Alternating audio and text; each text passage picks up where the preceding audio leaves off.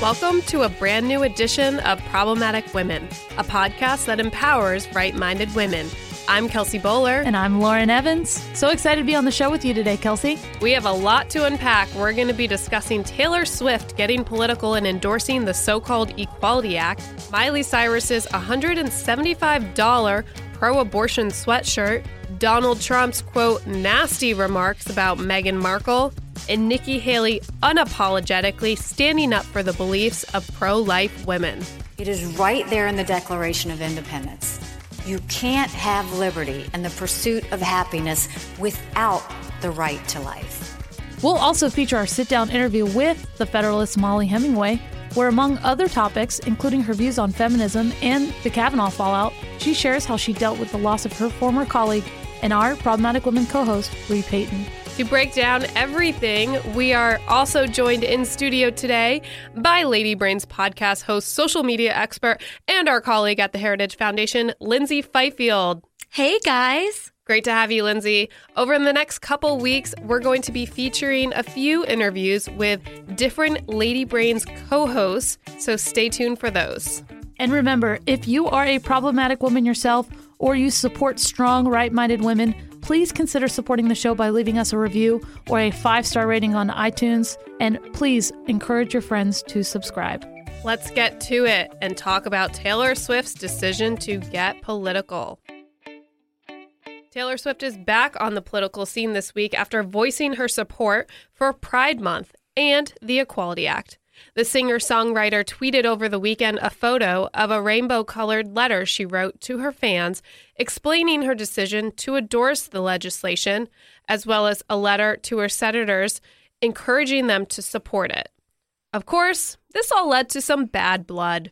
The letter reads, quote, "As you know, the House just passed the Equality Act, which would protect LGBTQ people from discrimination in their workplace, in their homes, in schools." She continues by saying, "For American citizens to be denied jobs or housing based on who they love or how they identify, in my opinion, is un-American and cruel."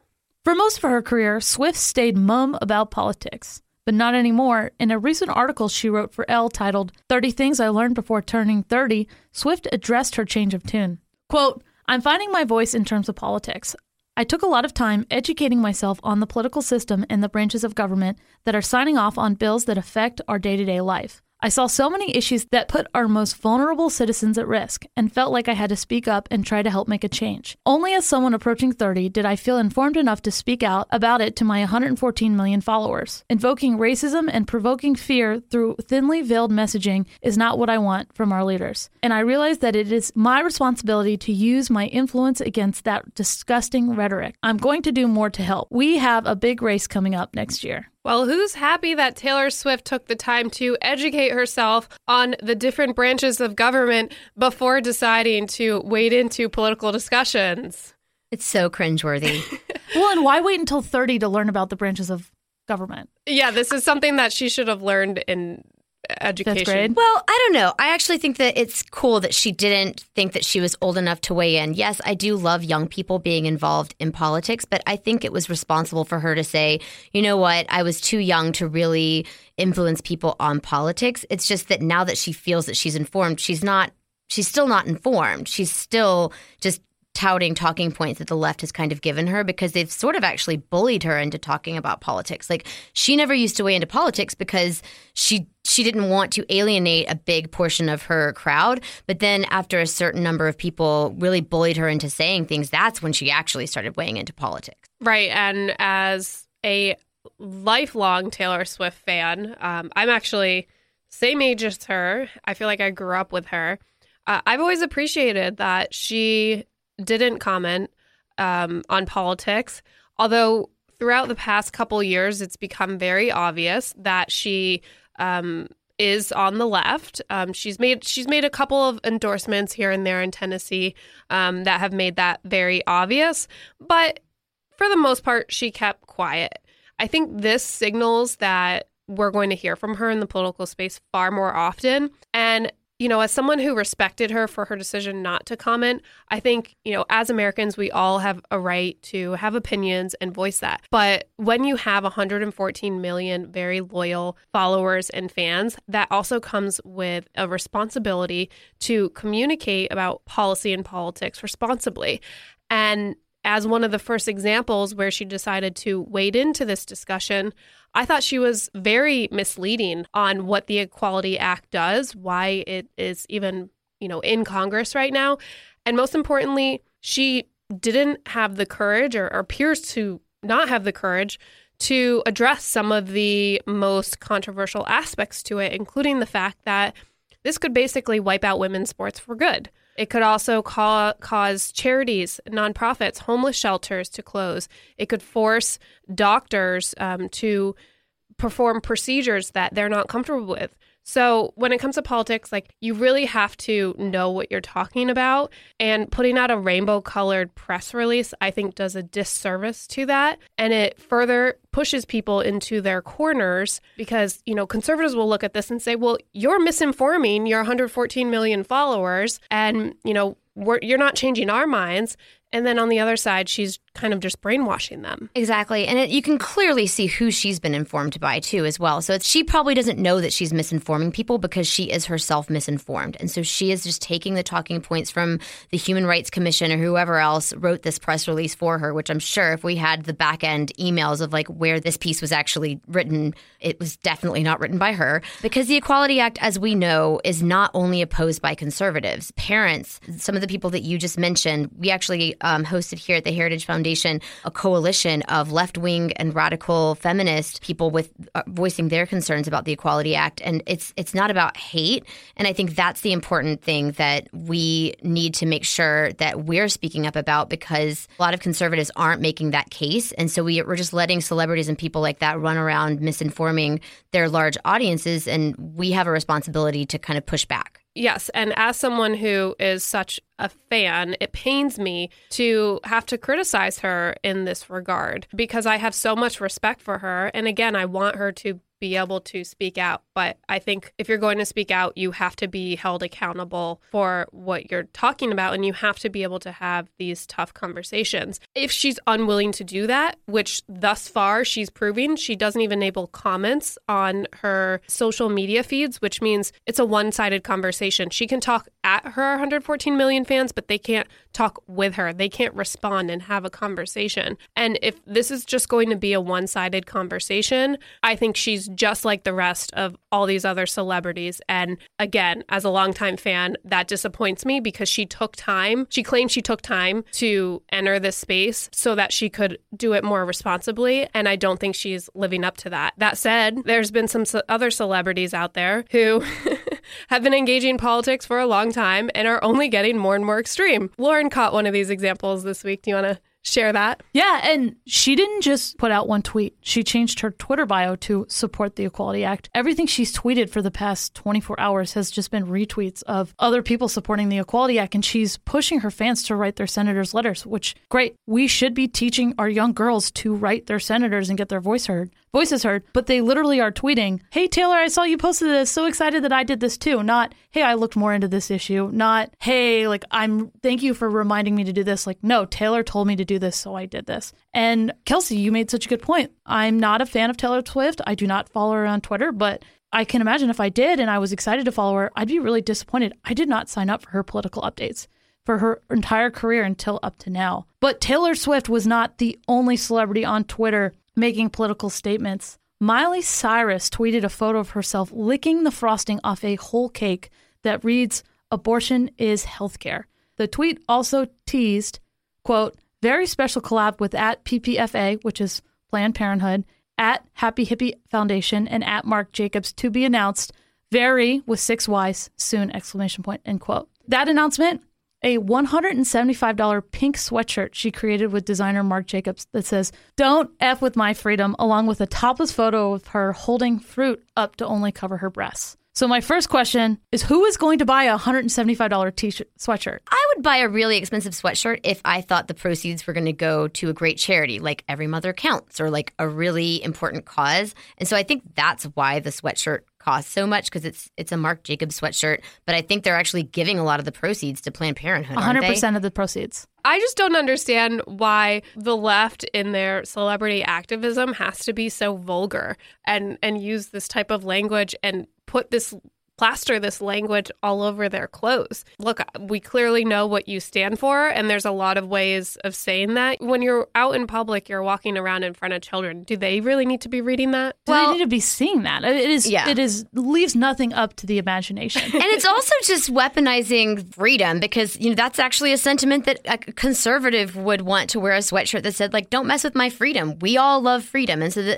they're trying to create this artificial divide, like as if conservatives hate freedom or that we all just want Handmaid's Tale, and it's just not true. And so by making that their slogan and trying to pretend that they have the corner on loving freedom, it's really divisive and it's unnecessary because we know that having access to abortion doesn't mean that you're more free than anyone else. It means you're less free. You don't have the right to life. And without the right to life, what rights do you really have? Right. Well, you know who laid that out well this week? Nikki Haley, who we're going to talk about later in the show. But first, we're going to take a quick break. When we come back, we'll be chatting about all the royal drama involving Meghan Markle and Donald Trump.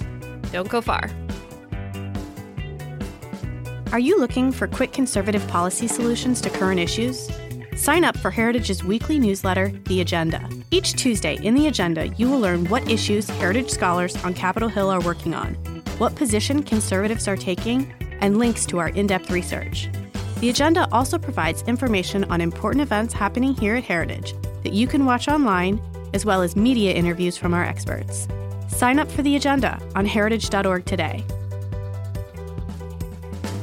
Back during an interview on The Nightly Show with Larry Wilmore, the then Suits actress Meghan Markle called Trump misogynistic and divisive. She also said that she was thinking about moving to Canada if he won the election. While Trump was visiting the UK, a reporter from The Sun told him about these remarks and asked what exactly he thought. Here's that soundbite. Meghan, who's now the Duchess of Sussex, right. We've given her a different name. She can't make it because she's got maternity leave. Are you sorry not to see her because she wasn't so nice about you during the campaign? I don't know if you saw that. I didn't know that, no. Yeah. I didn't know that. No, I hope she's okay. I did not know that, no. She said she'd move to Canada if you got elected. Turned out she moved to Britain. Well, that would be good. There are a lot of people moving here. So, what can I say? No, I didn't know that she was nasty. Is it good having an American princess then, Mr. President? Does that Well, sort of help the links? I think it's nice, and I'm sure she'll do excellently. She'll be very good. She'll be very good. I hope she does. The mainstream media ran wild with the story, making blanket statements that Trump called Markle nasty. In an interview airing this morning with Piers Morgan, Trump attempted to clarify what he meant. I want to clarify one thing, which is obviously people have been talking about. This Meghan Markle business. Yeah. Do you think Meghan Markle's nasty or not? No, the question was asked to me, and I didn't know that she said anything bad about me. It sounds like she did, and that's okay. I mean, hey, join the crowd, right? You've heard about that, too, with yourself. Of course. Know that, right? But it seems like she had, and they said some of the things that she said, and it's actually on tape. And I said, wow, I didn't know she was nasty. I wasn't referring to her, she's nasty. I said she was nasty about me. And essentially, I didn't know she was nasty about me. So I said, but you know what? She's doing a good job. I hope she enjoys her life. What do you think of her? I think she's very nice. She's an American princess. Honestly, I don't know her. So I have to be honest. I don't know her. But it just shows you how terrible the news can be. Because if you read that, I'm sure you did, that was talking about nasty. She was nasty about me. We had to clear it up. So what do you guys think? Was it fair the way the media framed the story? Or was it another example of quote-unquote fake news? Oh, totally fake. I mean, it was. This is exactly what they do time and time again. And I think the timing on this is actually what was designed to kind of overshadow and drown out the positive coverage of the Trump state visit. So we just saw Melania had the most incredible fashion moments. She honored Princess Diana with the beautiful hat. And it was a really successful and important trip. talking about the US-UK free trade deal, Brexit. There were so many other things that should have been front and center. And the media is doing what they always do. It's distracting people from what really matters. And they're trying to create division where none actually exists. And they know that the royal family isn't actually going to respond because that's what they do. You know, they limit the access and they kind of have much more clean PR. Traditionally, obviously, Meghan Markle, before she got married, was a little bit more free in things that she said. So that was why they kind of orchestrated this whole thing. That was what the Sun reporter was trying to do. And I think that we now, especially with the context, with like watching the actual clip, it's so obvious that there was just no there, and they were just trying to orchestrate a problem. That's what frustrated me so much, because when I saw this go wild on Twitter this weekend, President Trump calls Meghan Markle nasty. And if you don't click on the article and actually listen to the full interview clip, which we just played, you don't know the context of how that remark came. And look, did President Trump have to use the word nasty? No, but he was specifically responding to a question about what he thought about Meghan Markle saying she would move to another country if he were elected. Her response in that regard was not nice. It was not kind. You know, maybe I won't go as far as to call it nasty, but this is what people love.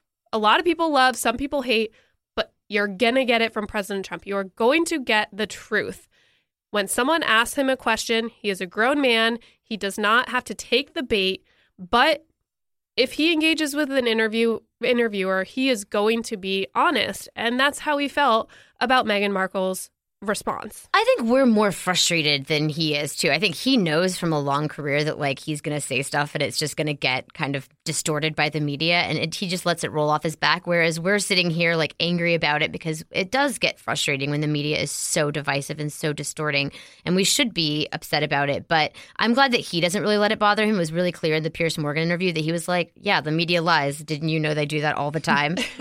Yeah, he's one of the only funny comedians we have in America right now. And it's one of his punchlines. Oh, yeah, nasty woman.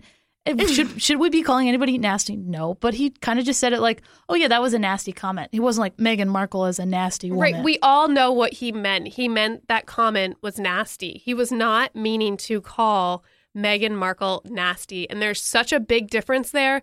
And for the media to pretend that it was the opposite, I think was really irresponsible. And going back to what we were just talking about with Taylor Swift, one celebrity retweets this and half of society thinks now this is fact. And there's no way to really argue against this and stand up for the president.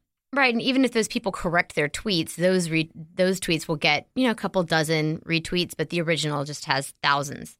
Right. Well, at least all our listeners know the truth.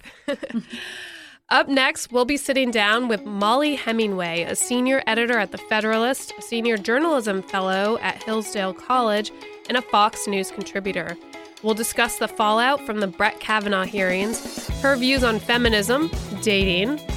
Lauren Evans actually might be getting set up on the spot. You might all hear about it. And we'll also talk to Molly about the grief of losing her colleague and our former co-host here at Problematic Women, Bree Payton. We want to remind all our listeners that this Saturday, June 8th, would have been Bree's 27th birthday. So we would all appreciate if you would keep her family and her friends in your thoughts and prayers. We'll be back. Do conversations about the Supreme Court leave you scratching your head? Then subscribe to SCOTUS 101, a podcast breaking down the cases, personalities, and gossip at the Supreme Court. So the first topic we want to dive into is this question of conservative feminism. Do you embrace the label as a conservative feminist, or do you think we should have nothing to do with that term? So I never mind when people label me, but I'm not sure if either of those labels are words that I tend to use about myself. I actually have begun calling myself conservative more. I come out of the libertarian side of things, but I've kind of realized that I'm more of a constitutionalist, and I So anyway, I don't mind being called a conservative. I definitely don't identify as a feminist. Not that I take offense at people who do. It's just not a political ideology that I've ever really cottoned to, even though I love being a woman and I love, I'm very happy to be a woman. I just haven't ever really seen the benefit of the feminist movement or how it has improved the lives of women or those we love. Can you give us any examples of how you think the feminist movement has hurt women? Well, I think in general, I think being a woman is wonderful, and a lot of what I get from feminism is this idea that being a woman is full of pain and suffering, and that it's a bad thing, and that it's something you need to fight against, and you need to use technology to prevent your body from becoming pregnant, or, it's just like all of this negativity about being a woman. And for me, thankfully, because of the way I was raised and because of the wonderful influences in my life, I have always been very happy to be a female and embraced it and haven't viewed it as a place of suffering or pain, but quite the opposite. So something that's come out of this kind of modern day feminist movement and the Women's March is this #MeToo movement, which I think had some really a great start, but has now proved to have some kind of negative externalities. What's your take on the movement, and did it come from a good place? Is it taking us to a good place? Yeah, that's a good question, and there are parts about it that I have no problem with or even like. I think it is important that people understand the need to treat female colleagues or subordinates or other women in their midst, for men to treat women well, not to treat them as sexual objects. These are very important things, so I'm happy about that. As with most movements that kind of get a little, they get whipped up into a frenzy as opposed to being dispassionate and thoughtful, I think there are some downsides for women. I think it has made men frightened to interact with women, and it makes perhaps women less likely to be put in positions where they can gain power in a corporation, because men are so worried about being alone with them or worried about a woman changing her mind about something and making an allegation.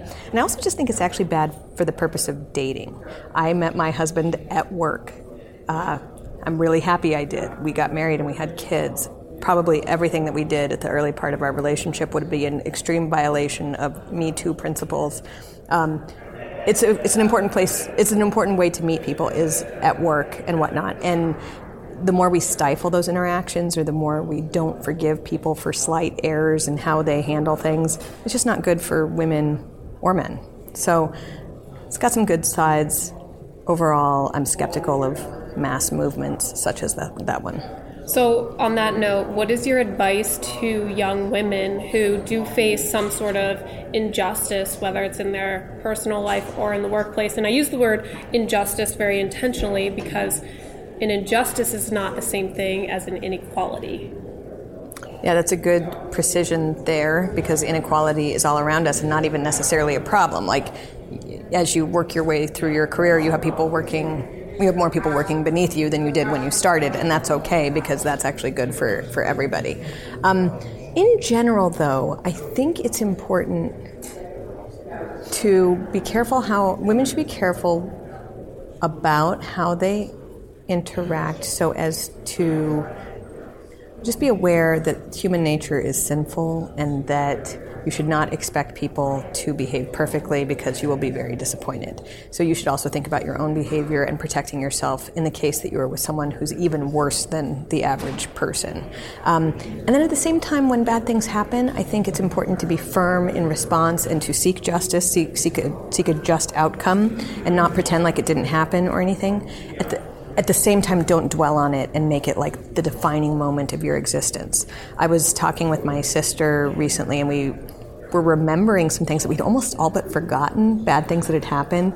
But I was happy that we'd kind of forgotten it. It meant we weren't dwelling in a bad thing that had happened decades ago. And sometimes some of my friends seem like they have trouble letting go of something. And, partly that's why it's important to be firm and make sure that bad things don't happen to ourselves or to our friends, but also not to make that the sum total of your existence, and think about all the good things that have happened, all the good interactions you've had with people, and all the times people went out of their way to be helpful, as opposed to that one time that person was really mean to you or misogynistic or whatnot. It's just move on. That's the best way to not move on from it in the sense of not seeking justice, but move on from it in the sense of don't let their bad action define you, because that's it's like a victory for them.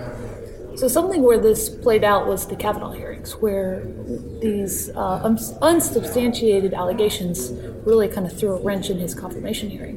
Do you think this is something that we're going to see more regularly? Well, perhaps. By the way, that's the kindest way to describe what happened there. Threw a little wrench in it. Yeah. I think that one thing I noticed was that people who were older were perhaps more initially skeptical of the claim to begin with, because they'd gone through this once before. So when I was a kid, I remember I was traveling with my mom when last-minute allegations against another justice were made without any substantiation. That was Anita Hill, made all sorts of claims about her former boss, Justice Thomas. They came out of nowhere. They were not matched by a single other person. They were disputed by people, including FBI agents who had interviewed her, contemporary colleagues who said she'd pretty much reversed the scenario that she'd described. And there was no support for it. And he ended up being confirmed despite these horrific, unsubstantiated allegations. But what happened in the decades since then is that there was a sort of like unrelenting campaign to make people think that something else had happened. So instead of Anita Hill being someone who the American public found to be completely lacking credibility, there was just a sort of slow drip campaign to restore her or to rehabilitate her reputation, to give her plum positions and to have her win awards. And then there was like this HBO mini-series or something recently. And it was just like all the things that had actually happened were turned on their head. And it took an actual campaign by progressive activists to do this. But anyway, point being, the moment this same thing happens with Kavanaugh, I think a lot of people kind of remembered what had happened in 1991 with Justice Thomas. And so they were just not saying that they knew enough to decide who was telling the truth or not, but they knew enough to be skeptical. And then when there was not any support for the allegations that ever arose, but there was a lot of evidence that now Justice Kavanaugh had not lived a life that matched with this description, I think that gave people more reason to think that it's important when people make allegations that they be substantiated and not just believed. It is important that we have not just a legal principle of innocence until proven guilt, but sort of a cultural support for this idea that you can't just make a charge against someone and have it be accepted. And so I think that showed one of the major flaws with the Me Too movement was this idea that all women must be believed. We know in our day-to-day lives that sometimes women are not to be believed. We know ourselves women who have said things that are not true. And this idea that wouldn't be true when it comes to claims of sexual assault, it's a small but significant percentage of false claims that are made. And that has to be part of our understanding when people make a claim. Well, we certainly will want to have you back on the podcast when your book is out this July. Again, the name is Justice on Trial. It is already available for pre-order right now. So we'd love to do an entire episode unpacking what actually went down there and the long-term implications of that.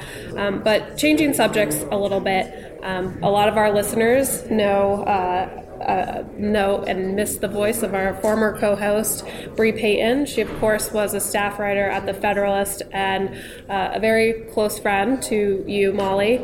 And we've made an effort to keep her spirit alive on this show and also be real with people and talk about pain and grief. So we wanted to know, how have you been dealing and making sense of the loss of a 26-year-old? Okay, there's a lot there with that question. First off, I would say not a day goes by that I don't think of her, and I kind of enjoy thinking about her because it just makes me feel close to her, including today, multiple times today. This is a silly thing, but she, of course, loved makeup, and she would always, try to fix my lack of makeup, and she would come in and, here's all you need to do, you could be so pretty. No, that's not how she said it, but, she would hand select products, and I was just thinking about that as the makeup was going on today, that she would be getting a kick out of it. I want to mention, it's kind of silly to mention, but it's just, when I wrote the book, I had the manuscript due on a certain date.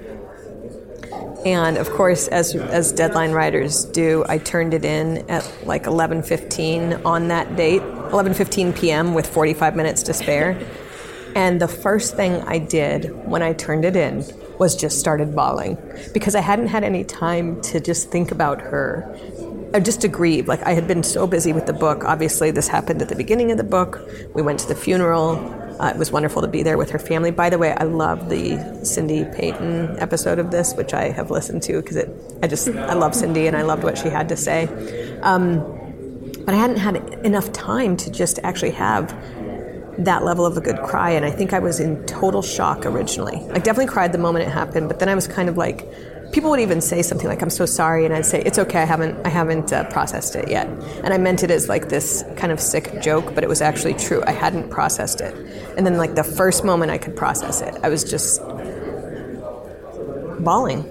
I miss her so much. It's hard for people who don't know her to know like how full of life, how much she made every day better, and just like, I don't know, just everything. So it's hard not to think of her all the time. As for how to handle it, Bree and I share faith in Christ, and that absolutely makes death lose its sting. And knowing that she has that faith and that she is with our Savior is a wonderful thing. So that, I don't know how, I even think about that because some of our other friends don't share that, and I think that would be more difficult. But for us, having that, it's a source of intense comfort. And so I get to think about her a lot, just even as a shared sister in Christ.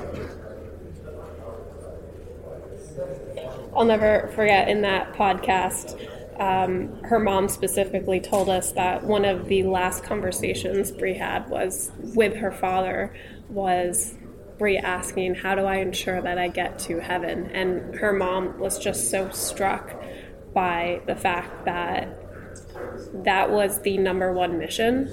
And that is just so rare for a 26-year-old who has so much going on in her life. I kind of get a kick out of that. She did love talking about religion, theological distinctions.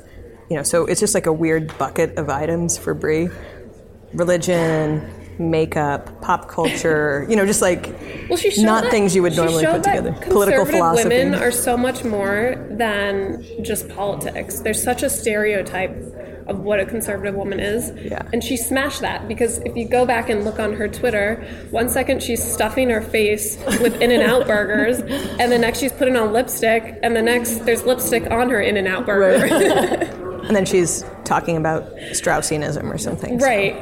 And she also showed, don't judge a book by its cover. She was so gorgeous, and she would just like open her mouth and the most profound things would come out, and you were like, how did you have it all? Like, you were gorgeous and you were a genius.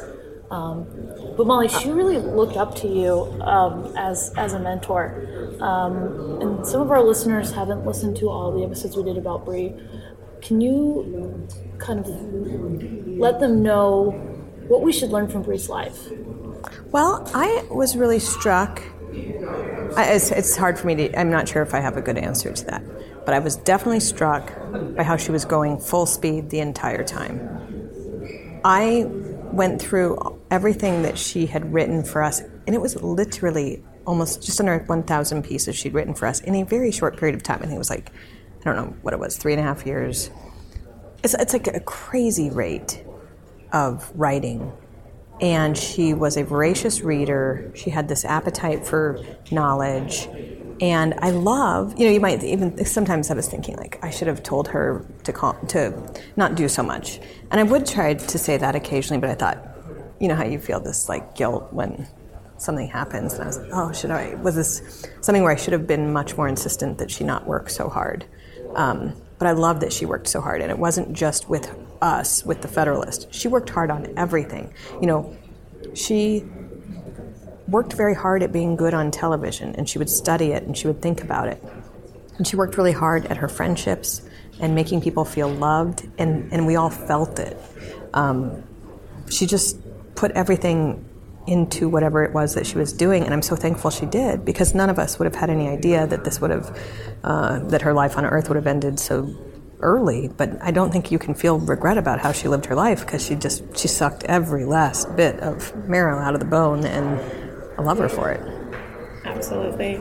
Well, thank you for being willing to take some time to remember her. We appreciate it, and we love talking about her, as difficult as it can be. I carry all this stuff from her funeral services in my purse just so I can pull it out and look at her picture, and we keep it on our bookshelf at home so that I want the kids to not forget, because they were kind of young when they first knew her, and I want them to not forget so that she can be a good influence. So I applaud you for remembering to remember her.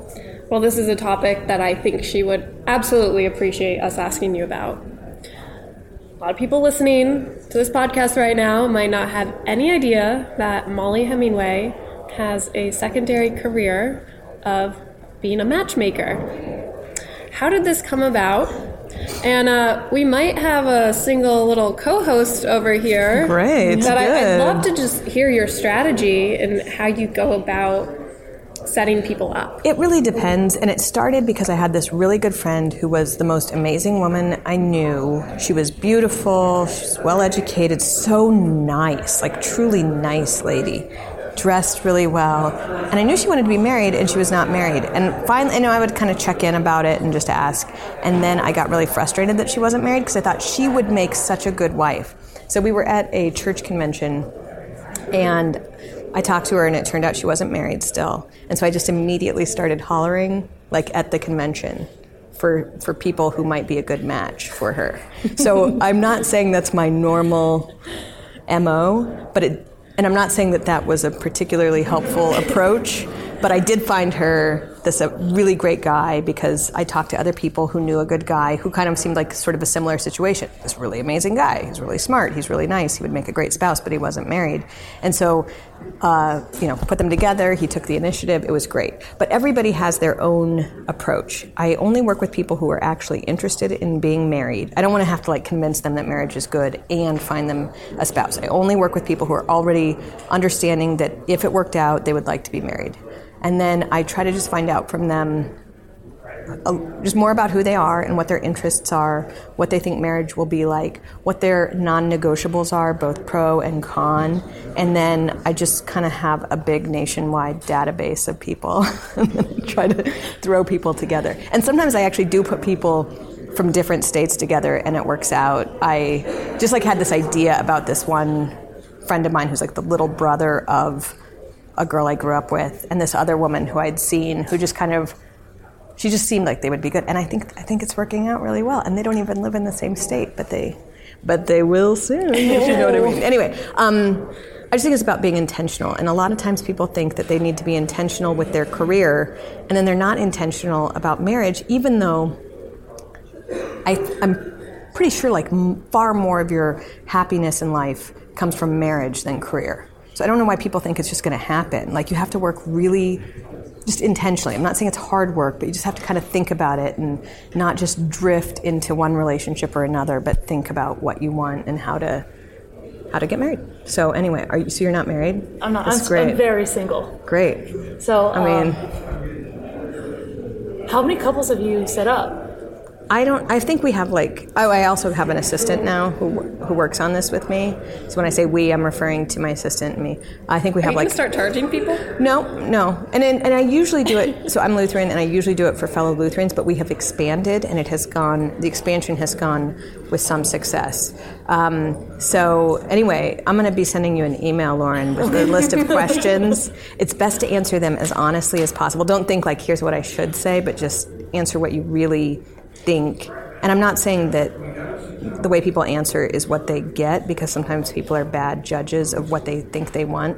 Sometimes people think they want someone like themselves. It's usually not a great idea. So anyway, great. This is going to leave our listeners on quite the cliffhanger. So yeah, we'll get working on this, but I'm Can I ask you too? So it's close to Lutheran. That's good. Okay, can I ask a few questions? Yeah. Great. Okay, what are you looking for in a mate? What type of traits do you like in men? What things seem to be things that you're drawn? So his faith is probably the most important to me. Great. I like someone who's pretty simple, but also intelligent. I know those seem like two kind of, but I like someone who would be fine, maybe one day moving out to the city and having a quieter life, but at the same time keeping that really intense conversations, and I'm an 8 on the Enneagram scale, so I enjoy conflict. So that's something too that I need to make sure that a guy can handle. Great. And you know, from knowing you need a man who's confident. Yeah, because Lauren is not shy. She has opinions. Confident, but like a quiet confidence. Yeah. Sounds like it could be a good thing. Where are you from originally? Jacksonville, Florida. Okay. Are there any? Yeah. What is your preferred range of ages? And I just want to throw a word here that my husband is younger than I am. Wow. So don't feel constrained. So right now I'm 28. Okay. So I'd say maybe 26 to 38, 36. That's great. Yeah. Good. Okay. And should they be in politics or not be in politics? Probably prefer in politics, but not a deal breaker. Okay. At least interested in politics? Yeah. Okay, great. And pro-life. That's another deal breaker. That was kind of one of my only... I didn't really care about political viewpoints, but I definitely cared about someone being pro-life. Just because I couldn't imagine having kids with someone who was like... didn't have that not viewpoint. A baby. Yeah. Okay. But, okay, good. We'll celebrate when it's on its way out of the womb. Are there anything physical that you have any particular... By the way, men usually have like really precise physical desires, and women are much more open-minded. And there's studies to back that up. I just want to say, recently, a really good friend of mine entered Molly's Meat Market. And no, I'm just kidding. That's what one of my friends jokingly calls it. Anyway, he described a woman that was literally describing someone I knew who was single, down to like hair length and body type and everything, and like personality. It was amazing. And they got married. Anyway, I was like, this is amazing. You've just written exactly what you want. Anyway, so what do you have any? I like a guy who looks like he could play offensive line, like a big dude, but. Okay. It's not a deal breaker. I like, as long as he's like a good dude, you know. Maybe not too short, but... Yeah, because you're 5'7"? No, I'm 5'6". 5'6", so taller than you at least. Yeah, which shouldn't be too hard, but yeah. But a big boy. I think big boy. Even from down south, that's, yeah. Okay. Okay, I'm working on it. Right? All right. Well, I think... By the way, when this works out, let's do another show with him and you, and we'll just revisit at the it. wedding. Exactly. Oh my gosh, we are leaving our listeners on such a cliffhanger, and I really hope Lauren lets us publish this full interview because this was fun. Of course. We got to see Molly's meat matching, meat market in action. Molly, you're amazing. Thank you so much for coming on the podcast. Thanks. We love talking to you, and we hope to have you back once your book is out. Great, anytime. Liberals have pretty much cornered the market on 101-style podcasts that break down tough policy issues in the news. Until now. Did you know that every week, Heritage Explains intermingles personal stories, news clips, and facts from Heritage experts to help explain some of today's hardest issues from a conservative perspective. Look for Heritage Explains on iTunes, Stitcher, Google Play, or wherever you get your podcasts. It is time to crown our problematic woman of the week.